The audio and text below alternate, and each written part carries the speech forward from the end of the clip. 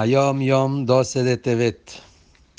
En el año 5648, 1888, eligieron a mi padre, al Rebbe Rashab, como el Gabbai, el funcionario de Hebra Kadisha.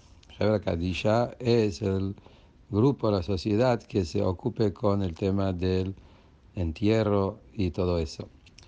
Entonces el Rebbe Rashab fue elegido como el Gabbai de esto.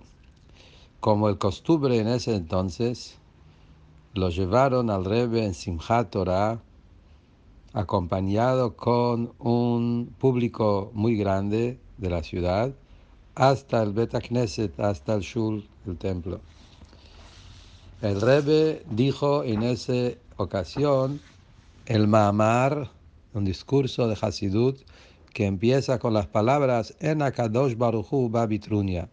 Akadosh Baruch Hu no viene con pedidos que son demasiado difíciles.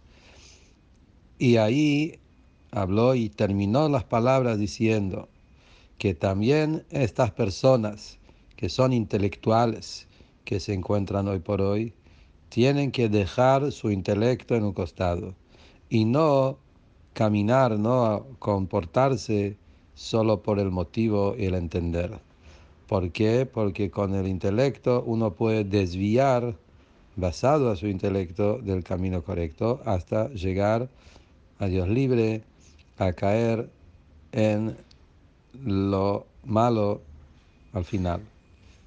Y esto, dijo el Rebbe, es lo principal ahora en nuestra época, que estamos en el talón de Mashiach, que decir que estamos en el final del exilio, en la época más bajo antes de la llegada de la redención.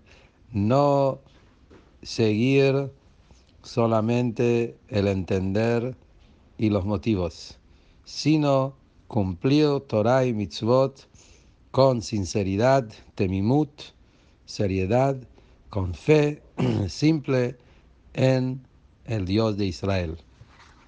Este Hayom Yom está acá en Parashat Vayechi, justamente porque ahí es donde Jacob se encuentra con Yosef y le dice: haga conmigo bondad de verdad, como dice Rashi, que es la bondad que se hace con los muertos, que esto es una bondad verdadera, que no tiene recompensa de, digamos, recompensa físicamente.